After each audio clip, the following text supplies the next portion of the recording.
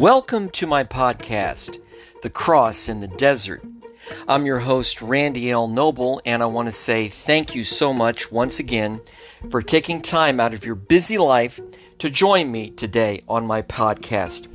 I'm continuing my teaching series, the great chronological teaching series on the book of Revelation. This has been exciting.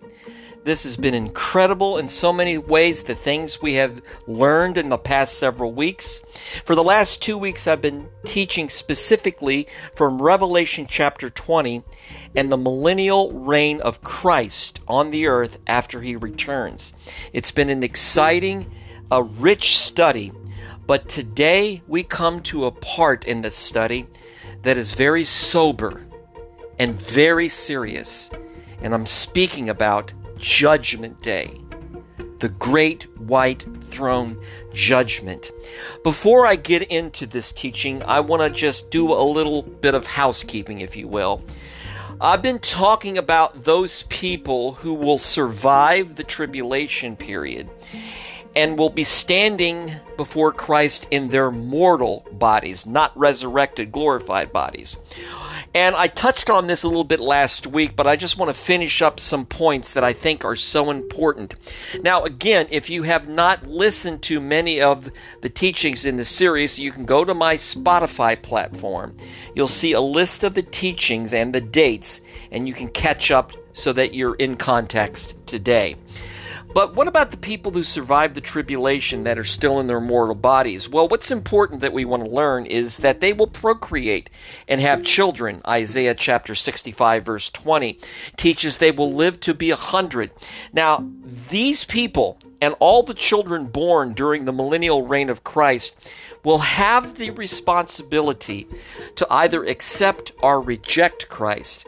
If they reject Christ, they will be sent to a place called Hades at death. It's a holding place. It's not hell.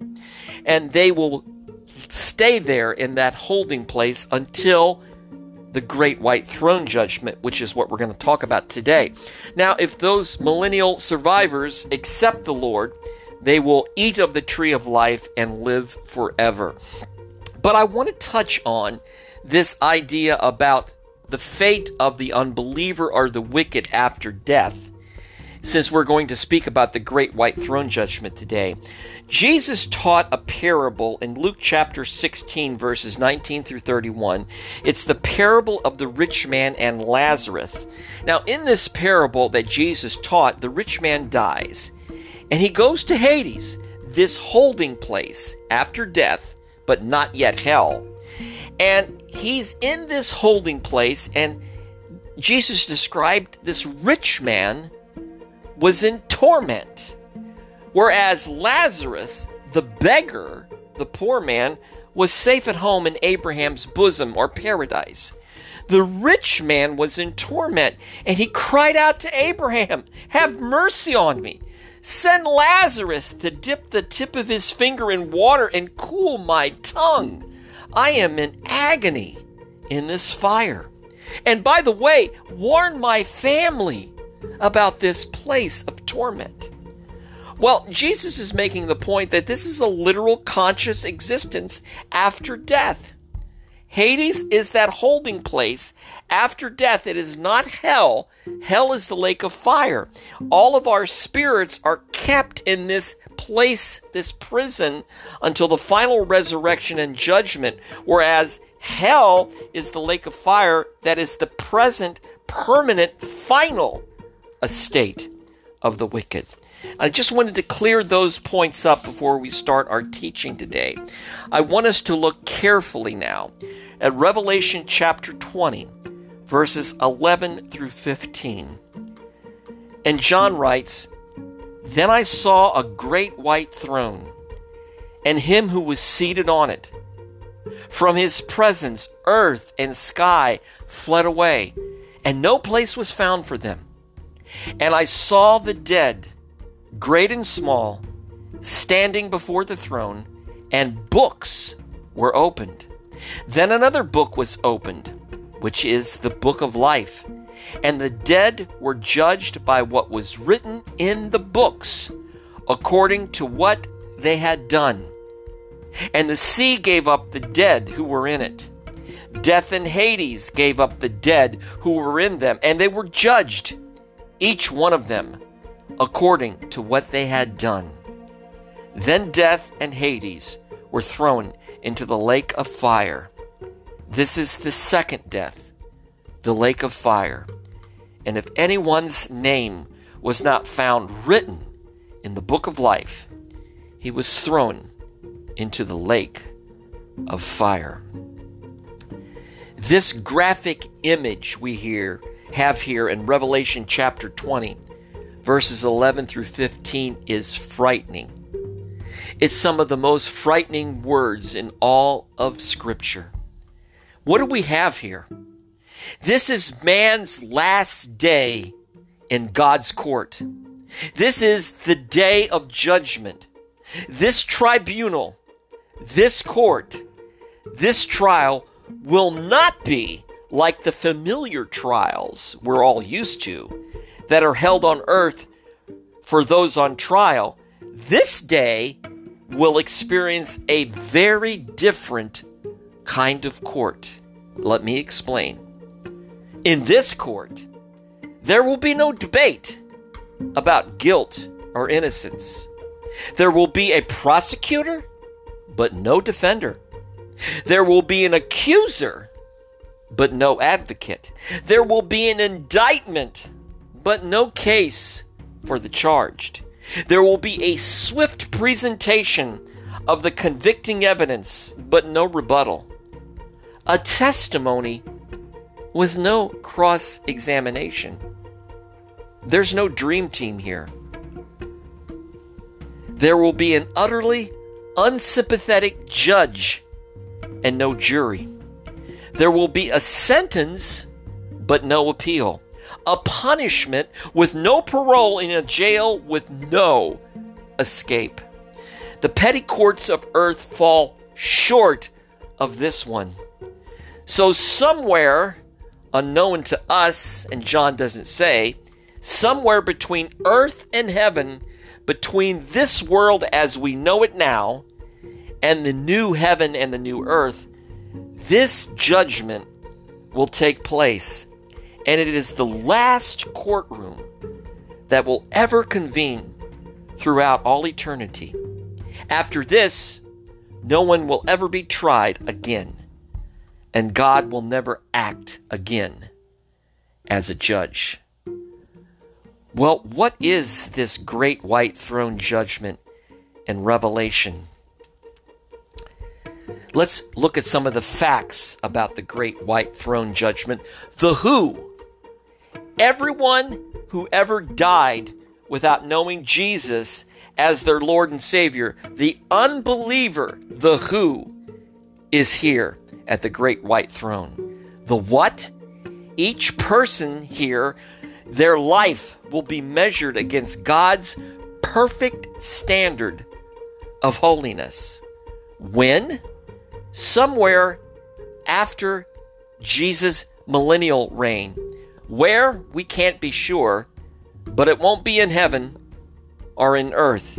Why? To settle all rebellion against God's righteousness.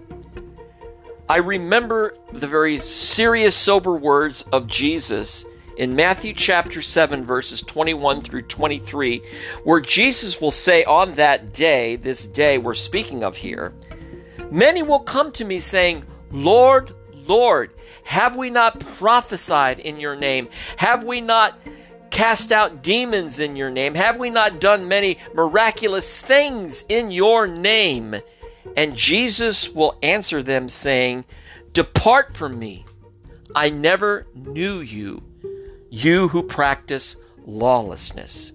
The most frightening words that anyone will ever hear who had a false sense of security, but ended up at the great white throne judgment. Now, before I get into the specifics, I want to help us here. There is a huge difference between the great white throne judgment at the end of history and the Bema seat of Christ. In this teaching on Revelation, I have taught that the bride of Christ, the church, the true believers, are raptured out before the beginning of the Great Tribulation. And once we're in heaven, we will stand before the Bema seat of Christ. But this is not to determine our salvation. This is to sift through all of the works we have done as believing Christians and to receive either reward or loss of reward. The Bible makes it very clear in 1 Corinthians chapter 3, verses 10 through 13. According to the grace of God given to me like a skilled master builder, I laid a foundation, and someone else is building upon it. Let each one take care how he builds upon it. For one can lay a foundation. No one can lay a foundation other than that which is laid, which is Jesus Christ. Now, if anyone builds on the foundation with gold, silver, precious stones, wood, hay, straw, each one's work will become manifest, for the day will disclose it, because it will be revealed by fire, and the fire will test what sort of work each one has done. So this is not to determine our destiny, our salvation, but our rewards, our loss of rewards. The Bible makes it very clear in Ephesians chapter 2, verses 8 through 10. For by grace are you saved through faith, and that not of yourself. It is the gift of God, not of works, lest any man boast. For we are his workmanship, created in Christ Jesus for good works, which were prepared before eternity. The Bible makes it clear all who are in Christ have been saved not by their works, but by the work of Christ. Jesus has accomplished that plan of salvation on the cross. And in heaven, we appear before the Bema seat. It's a judgment seat of Christ for the reception of our rewards, or to be told that we didn't get any rewards because our motives were not pure. But yet we're still saved. We're still Christians. We're still in Christ. Now, the difference is, at the great white throne judgment, at the end of history, these are unbelievers, maybe many of them that thought they were good people, that lived a good moral life, and they will stand before Christ. These are those that have never bowed their knee to Jesus, that have never accepted Christ as their Lord and Savior. John says he saw the dead, small and great, standing before the throne, and the books were opened. Whoa, books? There's more than one book? Well, let's look at that carefully. Psalm 69 verse 28 speaks of the book of life. Now, when the Lord opens the book of life and your name has been blotted out, you will not spend eternity with him. Your destiny is the lake of fire. Jesus records every single sin that all non-believers have committed and will judge them according to their works.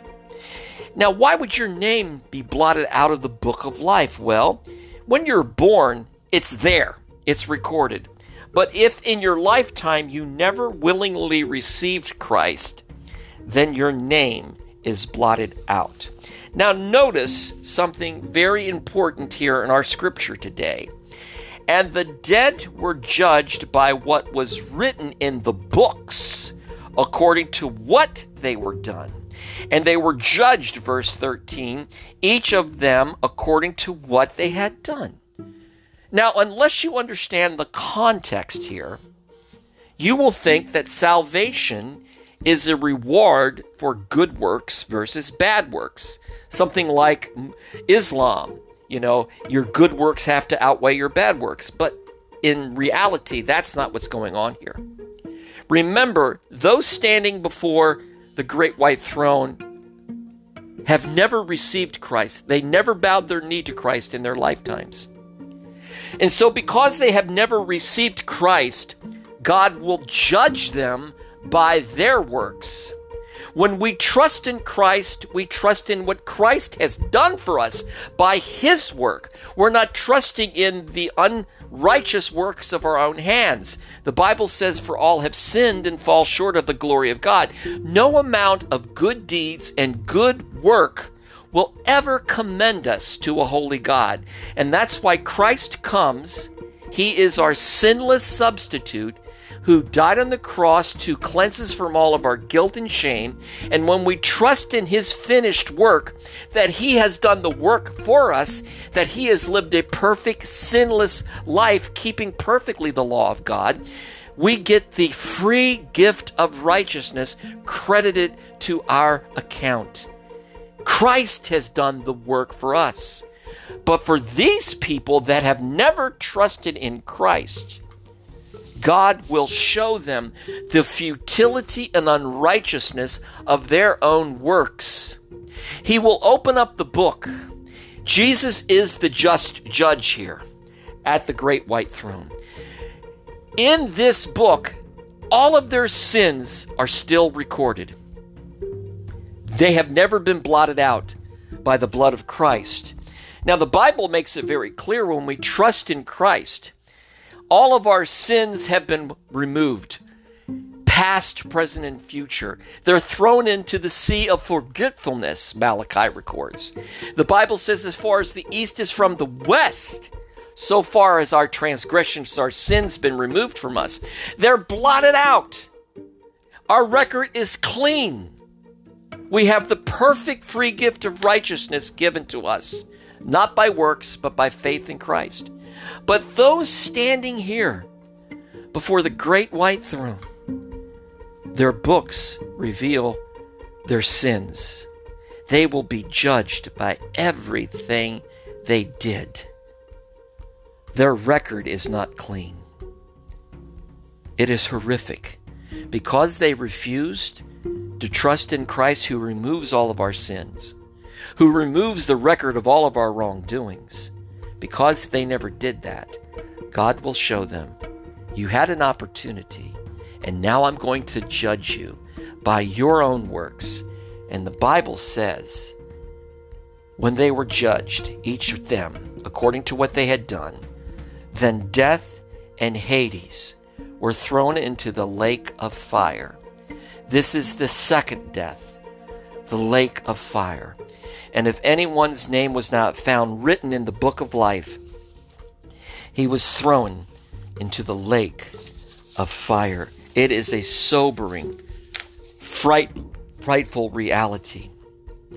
My question to you is, have you ever bowed your knee to Christ? Have you ever cried out to him and trusted in him for salvation? The Bible makes it really clear that whoever will call upon the name of the Lord will be saved. It's not by our own righteousness, but by his perfect righteousness, his perfect pardon that we're saved, by his cleansing blood that we're saved.